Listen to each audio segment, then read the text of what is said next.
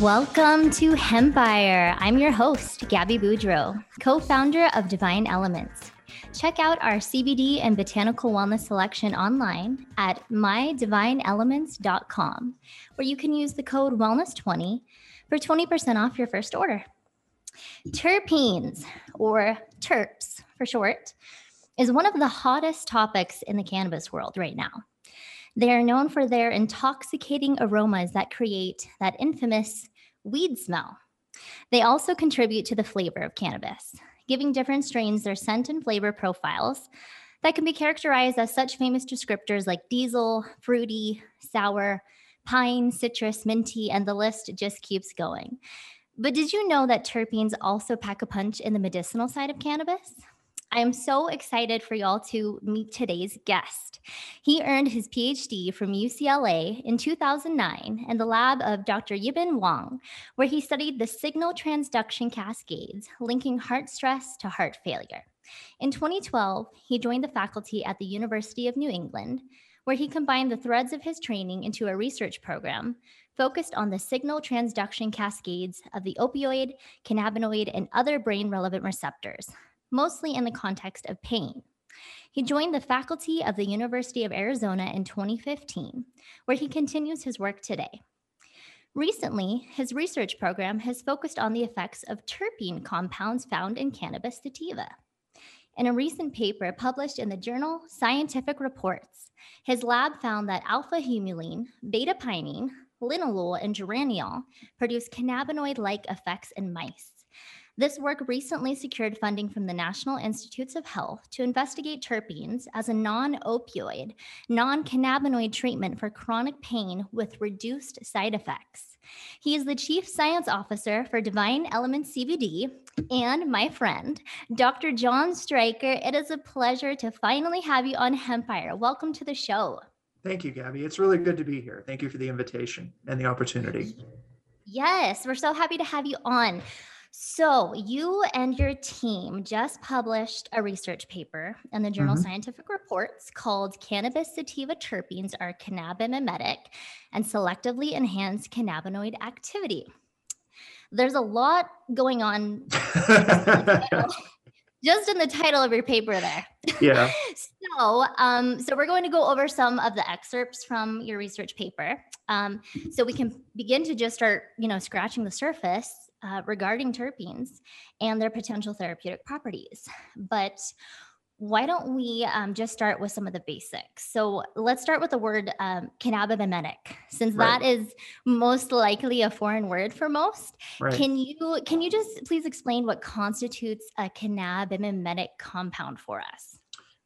Right. So a mimetic looks like, so basically a cannabimimetic compound is one that looks like a cannabinoid. Now, what does look like mean? Not physically looks like, but produces effects like a cannabinoid when ingested, injected, whatever. We're still trying to figure out a lot of those details. So in other words, we injected mice with these terpenes and the effects on their behavior looked a lot like a cannabinoid. They're not cannabinoids. So terpenes, even though they're found in cannabis, as well as basically every other plant in existence, they are not cannabinoids, so they're not synthesized by the cannabinoid enzymes the cannabinoid synthesis enzymes in cannabis. They're not made through that pathway. They're different. They're found in other plants. So they're not cannabinoids, but they did have these cannabinoid-like effects when we injected them in vivo. When we injected them in mice. I'll try to avoid the scientific jargon, so please call me out if I use too much of it.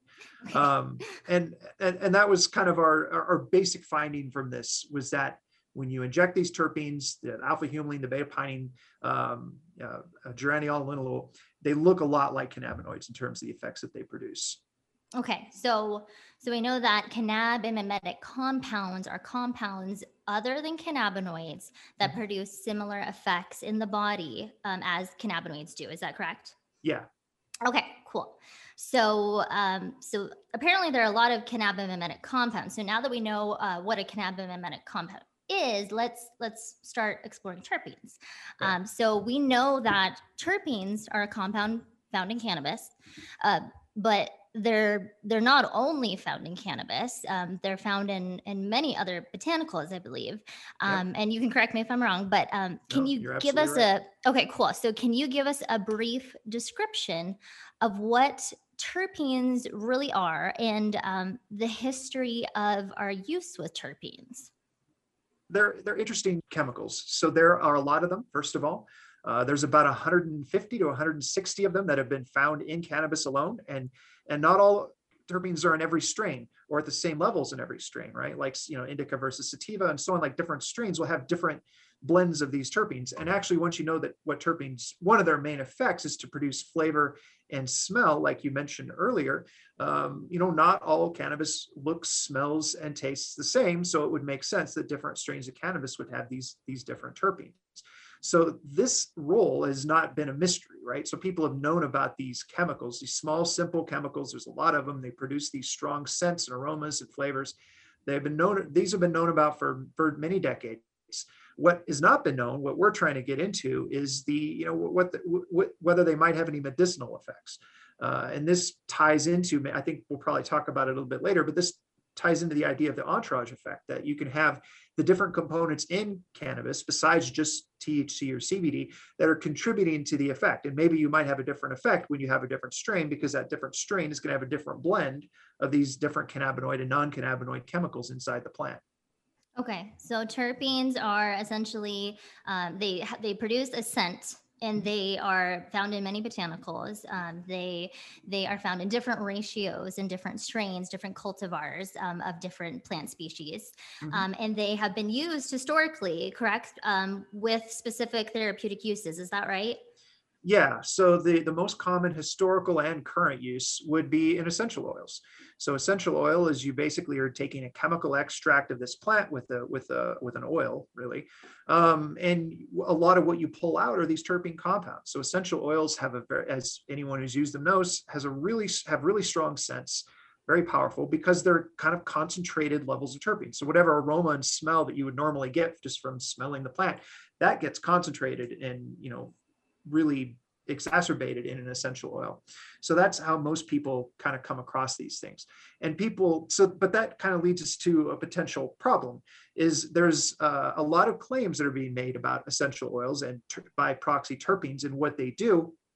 And there is something to that. So there is scientific literature performed, not just one paper either, many papers that have been performed using essential oils and the terpenes in the essential oils to then to show some sort of benefit, like a linalool from lavender producing sort of a hypnotic or not hypnotic's not the right word, but like a sedative type effect. Others producing pain relief and so on, which we'll probably get more into. But there's some problems. And so one problem is that there's a certain type of person that will really overpromise what these essential oils can do. So by way of exaggeration, some people would say, yeah, just take these if you have cancer, it will cure your cancer. Now that's probably not very many people say that, but people do tend to overpromise what these can do. And so they really need to be tested and investigated to figure out what it is they actually do. And they do something, because there's, as I said, a very heavy concentration of terpenes in these essential oils. And then the other problem is one of, I would call it standardization.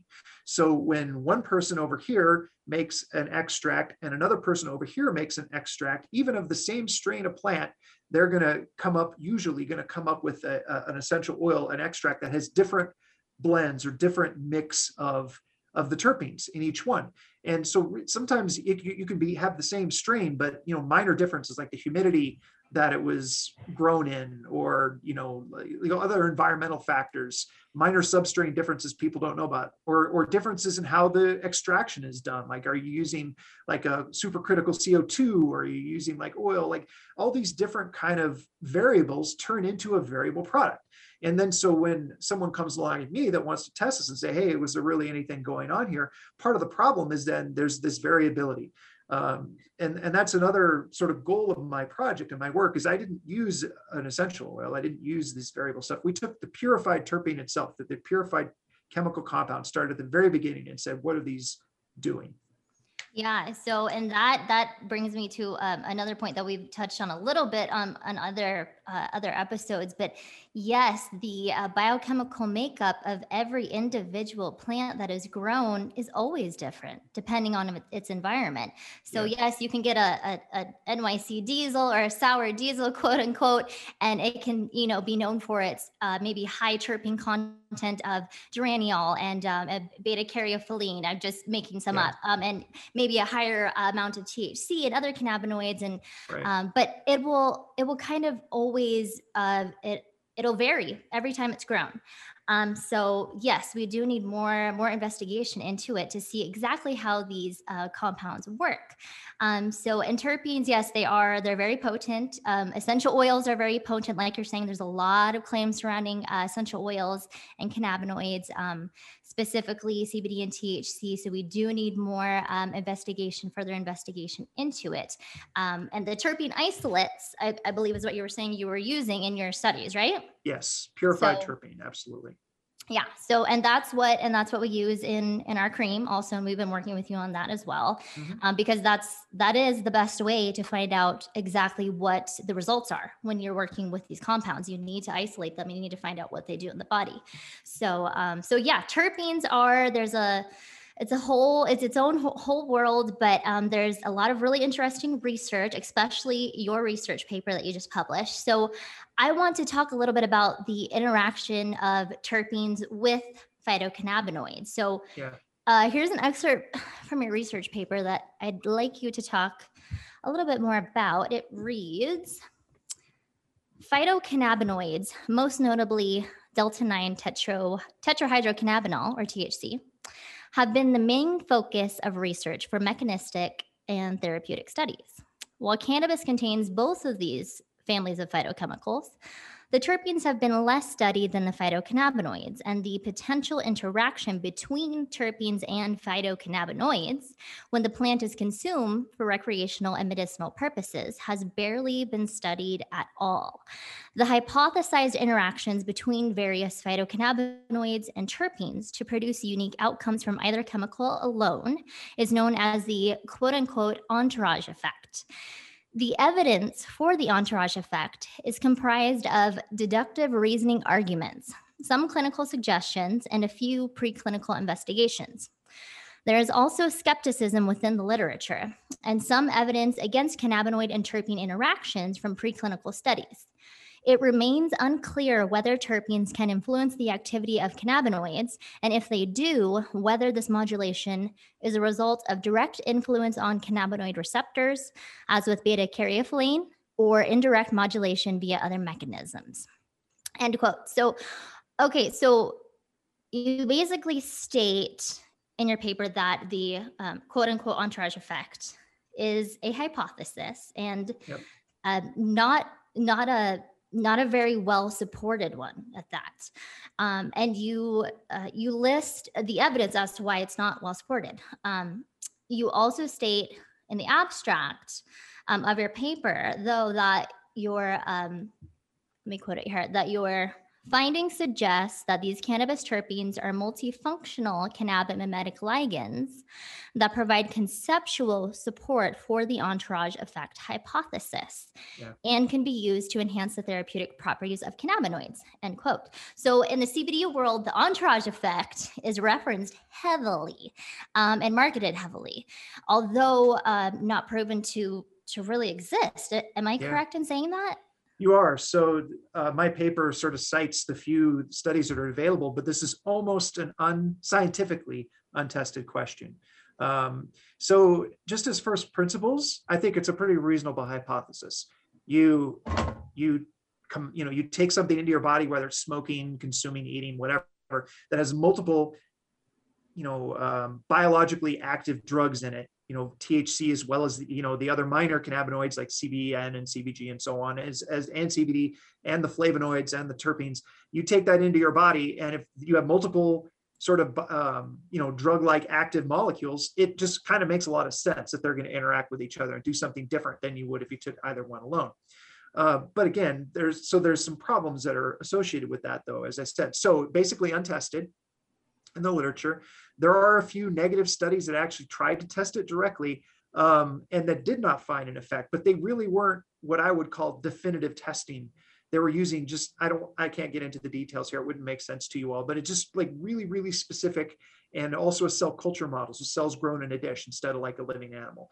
And so I don't really consider that definitive. And so it's really untested. But on the other hand, like you say, you already have a lot of people out there in the world making all these claims. They're like, if you do, if you combine your limonene, you're going to get this. If you combine, if you, and making a lot of claims. And so part of the impetus for this study was to test this question and to also put some real science behind any claims that could be made, positive or negative, to say whether or not this is really happening. So in other words, we scientists need to catch up with all of the rest of society, which is running way ahead of us and saying that this is good and this is bad. So let's catch up and say what's good and what's bad. So that brings us to our study. So there were some really careful wording choices that we had to make, and the conceptual support is one that I would particularly highlight. So this study has not proven that the entourage effect is real. What it has shown is that when you take these terpenes in a purified form and inject them into animals, you get a cannabinoid-like effect. We showed that they activated the cannabinoid receptor. They produced these cannabinoid-like behaviors in animals. And furthermore, when we combined the terpene with a cannabinoid injected at the same time, we saw a stronger effect in pain relief than either alone, suggesting that they can interact to boost each other up, and in a way that would be beneficial. More pain relief is good, right? So that's the good part of our study. But let's dissect that a little bit, because the way we did this is we made some choices, like using the purified terpene, injecting them to take away variables like inhalation dosing variants or oral consumption dosing variants. So we really wanted to boil the study down and really control it and really say what was going on. But that also makes it but that gives us power and lets us say what's going on, but also makes it kind of artificial.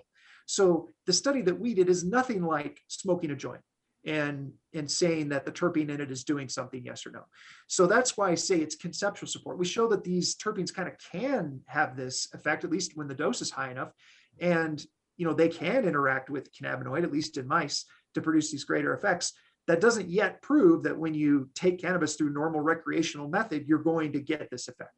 But I do think, based on our work, that if your terpene concentration is pretty high, and there's some pretty high extracts out there. There's terp heavy extracts that even have 5 to 10% terpene. I think if you're taking one of those, yeah, you're going to get some effects from that terpene. Whether or not that occurs in unprocessed plant that's just dried out and put into a joint, I have no idea yet. Doses may not be high enough. Okay, so the study does. So, okay, is it, with that knowledge, is it safe to say that yes, there is evidence, like the findings in your research paper, to support the activity of cannabinoid ligands, that the effect that they have on the endocannabinoid system, and then which then would further conceptually support the hypothesis of the entourage effect? Yeah, I think that's correct. And that's why I used the conceptual support. That was kind of the wording that we chose to try to let people know that we haven't this thing isn't put to bed. We're still there's still a lot of ways to go. And plus too, I think you can define the entourage effect in different ways. So the critics tend to define it in the strictest possible way, which is the unprocessed plant. And then you take the unprocessed plant, and if you don't get something from that, it's not real. But I would look at it a little bit more broadly. So there's a lot of different ways that people are taking in cannabis now, and particularly some of these extracts. And as I mentioned, you get to really high terpene concentration levels. And I do think that could be having an effect. And even if it wasn't having an effect, we could make something, right, that's terpene heavy, that would hit the right doses, as we've kind of shown, and perhaps have the beneficial effect that we want. And that's sort of the premise of our funded now study, is to look at this in chronic pain. Our funded grant, or soon to be funded grant, to look at this in pain, is the thought that, even if it doesn't happen in native cannabis that you smoke, that doesn't really matter, because we can make sort of a medicinal preparation of this stuff. We can make a cream or a tincture or an extract for vaporization or to be ingested or topical. There's 1,000 ways you could do it that would get the terpene levels high enough that you should have some sort of biological effect based on what we've shown. And I'm not the only one that's shown that terpenes have some impact, right? So we haven't even gone into it, but there's literally hundreds of research papers that do at least suggest that terpenes have these beneficial properties. And I can go into that and some of the problems with that literature too, if you want to. Yeah. So I mean, yeah, you don't have the only research paper out there that suggests the support for the conceptual support for the entourage effect. And Well, yours, we do have that actually. well then So, I completely take that back. And you do only have the research. You have the only research paper that supports that. that we're aware of. So that, and we did Okay. highlight that in the papers that we're the first ones, as far as we're aware, that combined a cannabinoid, combined a terpene, and said, look, it produces something different. Right. Other people have injected or ingested or whatever the terpenes. It said the terpenes are doing something, but not combined it with a cannabinoid. Is that Yeah. right? Right. And you guys used the Win 55 212. Is that what it's called? Yeah, that's a synthetic cannabinoid. So that's another limitation of this study is it's not Right. THC. This is not something you're ever, at least I hope you would never come into contact with this chemical in the course of taking cannabinoids. Yeah. So we did that for practical reasons because we don't have a Schedule 1 license and it's really hard to get THC just due to the limitations that the federal government puts on us. Yeah. So that's why we did that. So that's another limitation. But that's how science works. It's these small little steps, and then now we've got some money and support. We'll take the next step. Right. This provides support for further investigation. And Exactly. it's worth looking into because if we can help people, and you have so much experience in the opioid, with opioid receptors in your studies and in your career, if we could help to mitigate or, kind of shorten or reduce the opioid epidemic, because it's just, oh my God, it's been horrible. And so if we could help with pain relief in a way that has reduced side effects, like you're showing with the terpene and the cannabinoids together to promote that cannabimimetic, the cannabimic ligands together on the endocannabinoid system, it would just be, oh my God, it would be incredible for so many people who are suffering from chronic pain. And there's a lot. And we know this is all off label at this point. It's not like this is official, but we know of people that straight up say, I take cannabis so I can decrease or sometimes even eliminate my opioid usage, right? So there's a lot of anecdotal patients saying that this makes a difference for them. And I'm not going to tell someone it doesn't make a difference in their life. It does, it does. And if it gets them to take less opioids, that's wonderful. And then we're trying to put some science behind that too. And I know there's other people also looking at the opioid sparing effects of cannabis and cannabinoids. Yeah. So, whatever we can do. It's great. I know. I love what you guys are doing. I'm so excited that this research paper is out. I know you had been talking about it for a long time because we've known each other for a few years, and we work together. And it's a joy to see this kind of research being published. And and we want to promote the heck out of it so we can get that information to as many people who need it. So cannabinoids, cannabimimetic ligands, such as terpenes, the hypothesis of the entourage effect, that all of those don't really mean that much without the endocannabinoid system. Yeah. And we've spoken about the ECS on the show a few times before. I had Dr. Rachel Knox on the show as my very first guest, and I always reference her because she's just so amazing. She's a clinical endocannabinologist, and we just, again, barely began to scratch the surface of what the endocannabinoid system is. And so from what I understand from my conversation with her is that we understand the ECS in a very simplistic way right now. So there's still a lot that we don't know yet, and but we do know of what I understand and what is well documented is that there are 4 main components to the endocannabinoid system. And they are cannabinoid receptors that are like locks. There are cannabinoid ligands that are like keys that you can put into those locks that create a downstream effect. And then there are the enzymes that make up these endocannabinoids and the enzymes that break them down. So she mentions that previously, she told me that previously this was thought of as like a closed circuit system. And now we know that is just really not the case at all anymore. We know that the endocannabinoids work with many, many other receptor systems in the body, right? Like the opioid receptor system, the serotonin receptor system.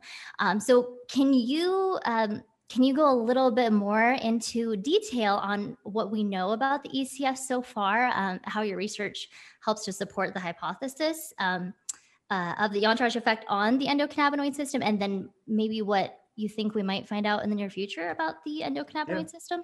Absolutely. So you mentioned the locks, right? So the receptors, these are the little proteins in the neurons that sense the cannabinoids and then cause things to happen. So that's kind of where our research ties in most directly, is that we show that our terpenes are like the keys. So you mentioned the endocannabinoids are like the keys that open the locks. Well, we also show that the terpenes can kind of do this, like THC does, like whatever. Nice. To activate the cannabinoid 1, and actually I don't highlight it much, but also the cannabinoid 2 receptor. We have evidence for both being activated by these terpenes. And I think, if it, we still need to show all this, but I think that's going to be at least what's producing a reason. Or okay, I should take a step back. So we actually did show then that the cannabinoid receptor activation in animals was responsible for at least some of the behaviors that we saw. Specifically, the pain relief behavior was responsible. So we know that our terpenes can interact with this endocannabinoid system, at least in terms of the receptors, to then produce some sort of behavioral response, some sort of change. And so that's how our work ties in.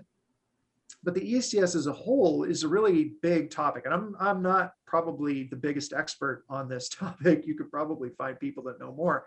But it's really interesting because the cannabinoid receptor 1, so that's the main target of phytocannabinoids like THC, that is one of the highest expressed receptors in your entire brain. So people learn about serotonin, they learn about dopamine, all this, then it's all great, those are all really important. But right. CB1 is one of the highest expressed receptors in your brain, and it's basically everywhere.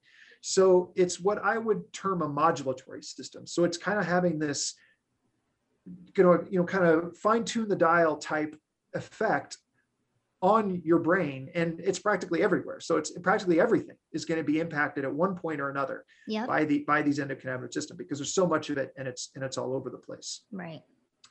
And the way it works is we still don't fully understand it. But so the old view, or actually, still mostly correct view of neurotransmission, is that you have the signals like dopamine or serotonin, they get packed in these little bubbles called vesicles in the nerve terminal, and then they get released into the synapse, and that's how you get neuronal transmission.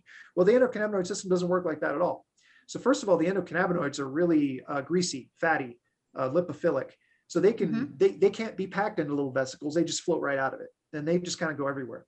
And so it's not really like a typical nerve gets stimulated, releases endocannabinoids, which then go on and do stuff. It's more like the enzymes are sort of constantly making this stuff, and that production can be ramped up or ramped down, but it's kind of always kind of making this stuff, and it's always kind of floating around because you can't really control where it goes. It's too lipophilic. It just kind of goes everywhere. And then so it's not going to be like an acute thing like, dopamine or serotonin. It's going to be sort of this longer term modulatory, like kind of adjusting your level kind of system in your brain. Right. That's my view of it anyway. And then the other thing is that we don't actually even know what all the components necessarily are yet. So we've identified some of the endocannabinoids like verotamine, 2-AG, sorry, go ahead. No. I was just trying to think of what you were saying. The other one starts with an A, right? Anandamide. Anandamide. There we go. Yeah. So anandamide, 2-AG, verotamine, a few others. I think people have kind of identified that. But there's probably others, and how they're sort of produced and controlled is still not well understood, because they don't package nicely in these nice little vesicles for us to look at, which is typically what makes it easy to study. And then we don't even necessarily know all the receptors. So there's cannabinoid 1 and cannabinoid receptor 2.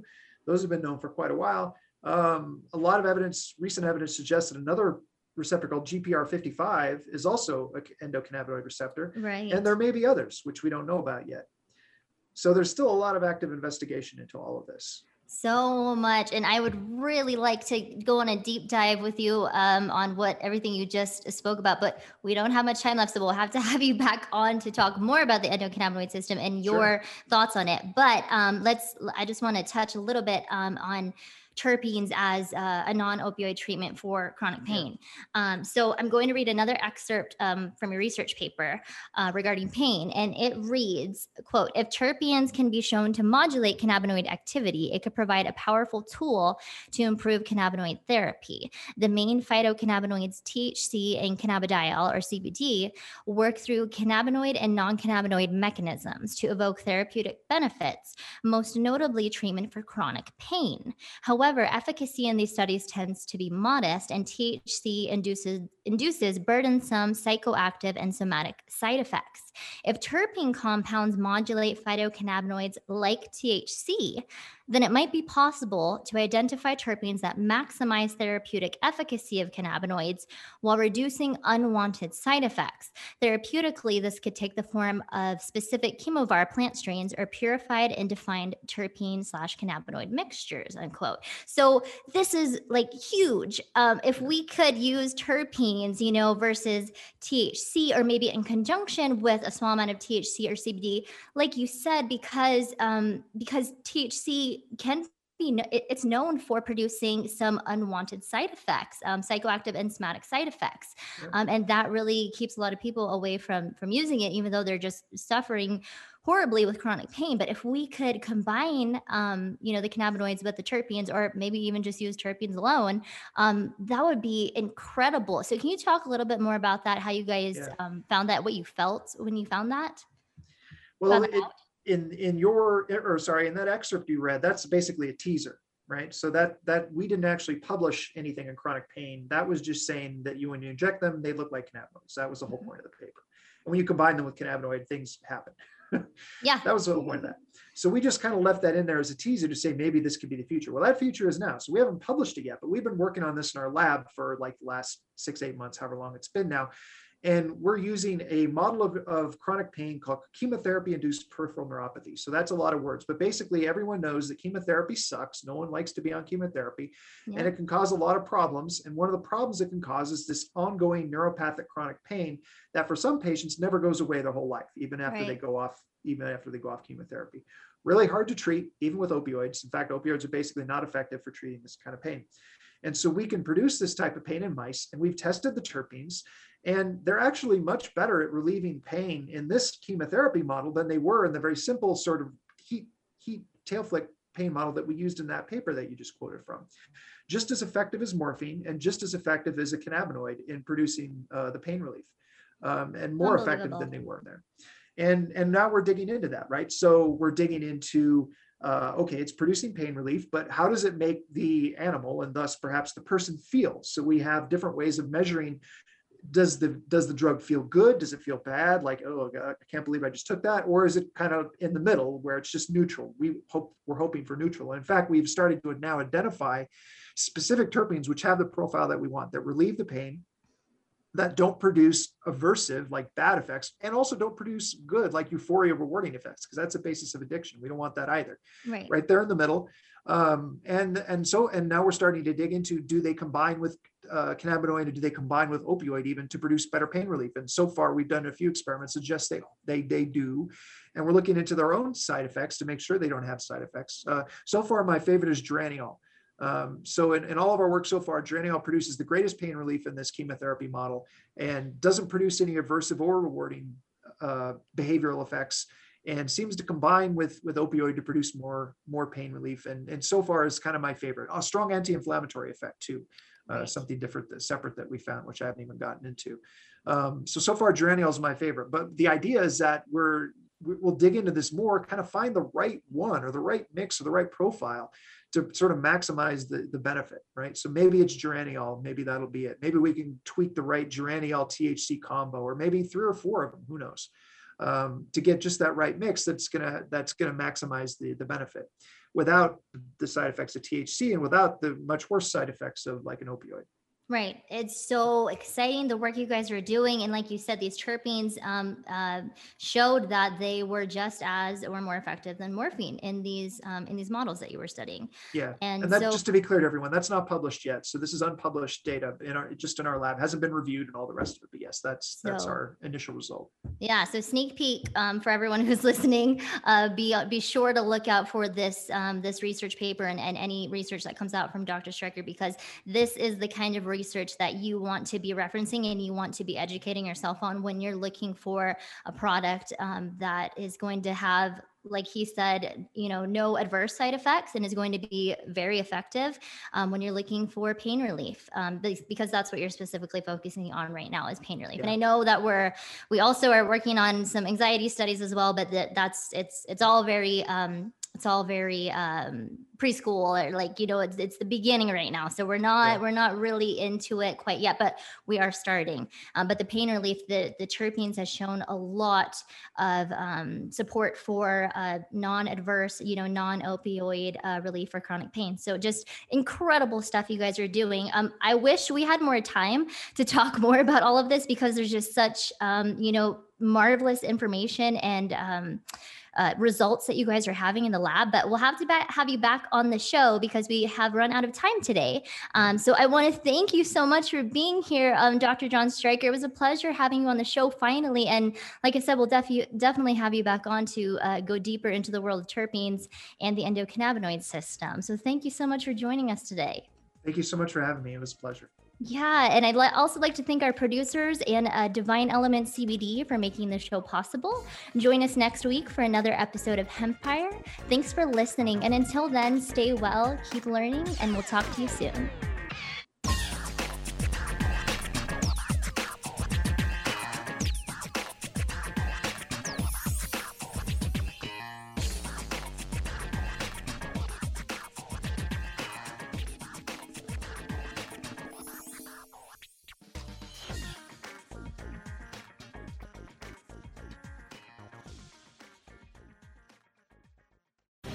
The opinions expressed on this CannabisRadio.com program are those of the guests and hosts and do not necessarily reflect those of the staff and management of CannabisRadio.com. Any rebroadcast, republication, or retransmission of this program without proper consent is prohibited.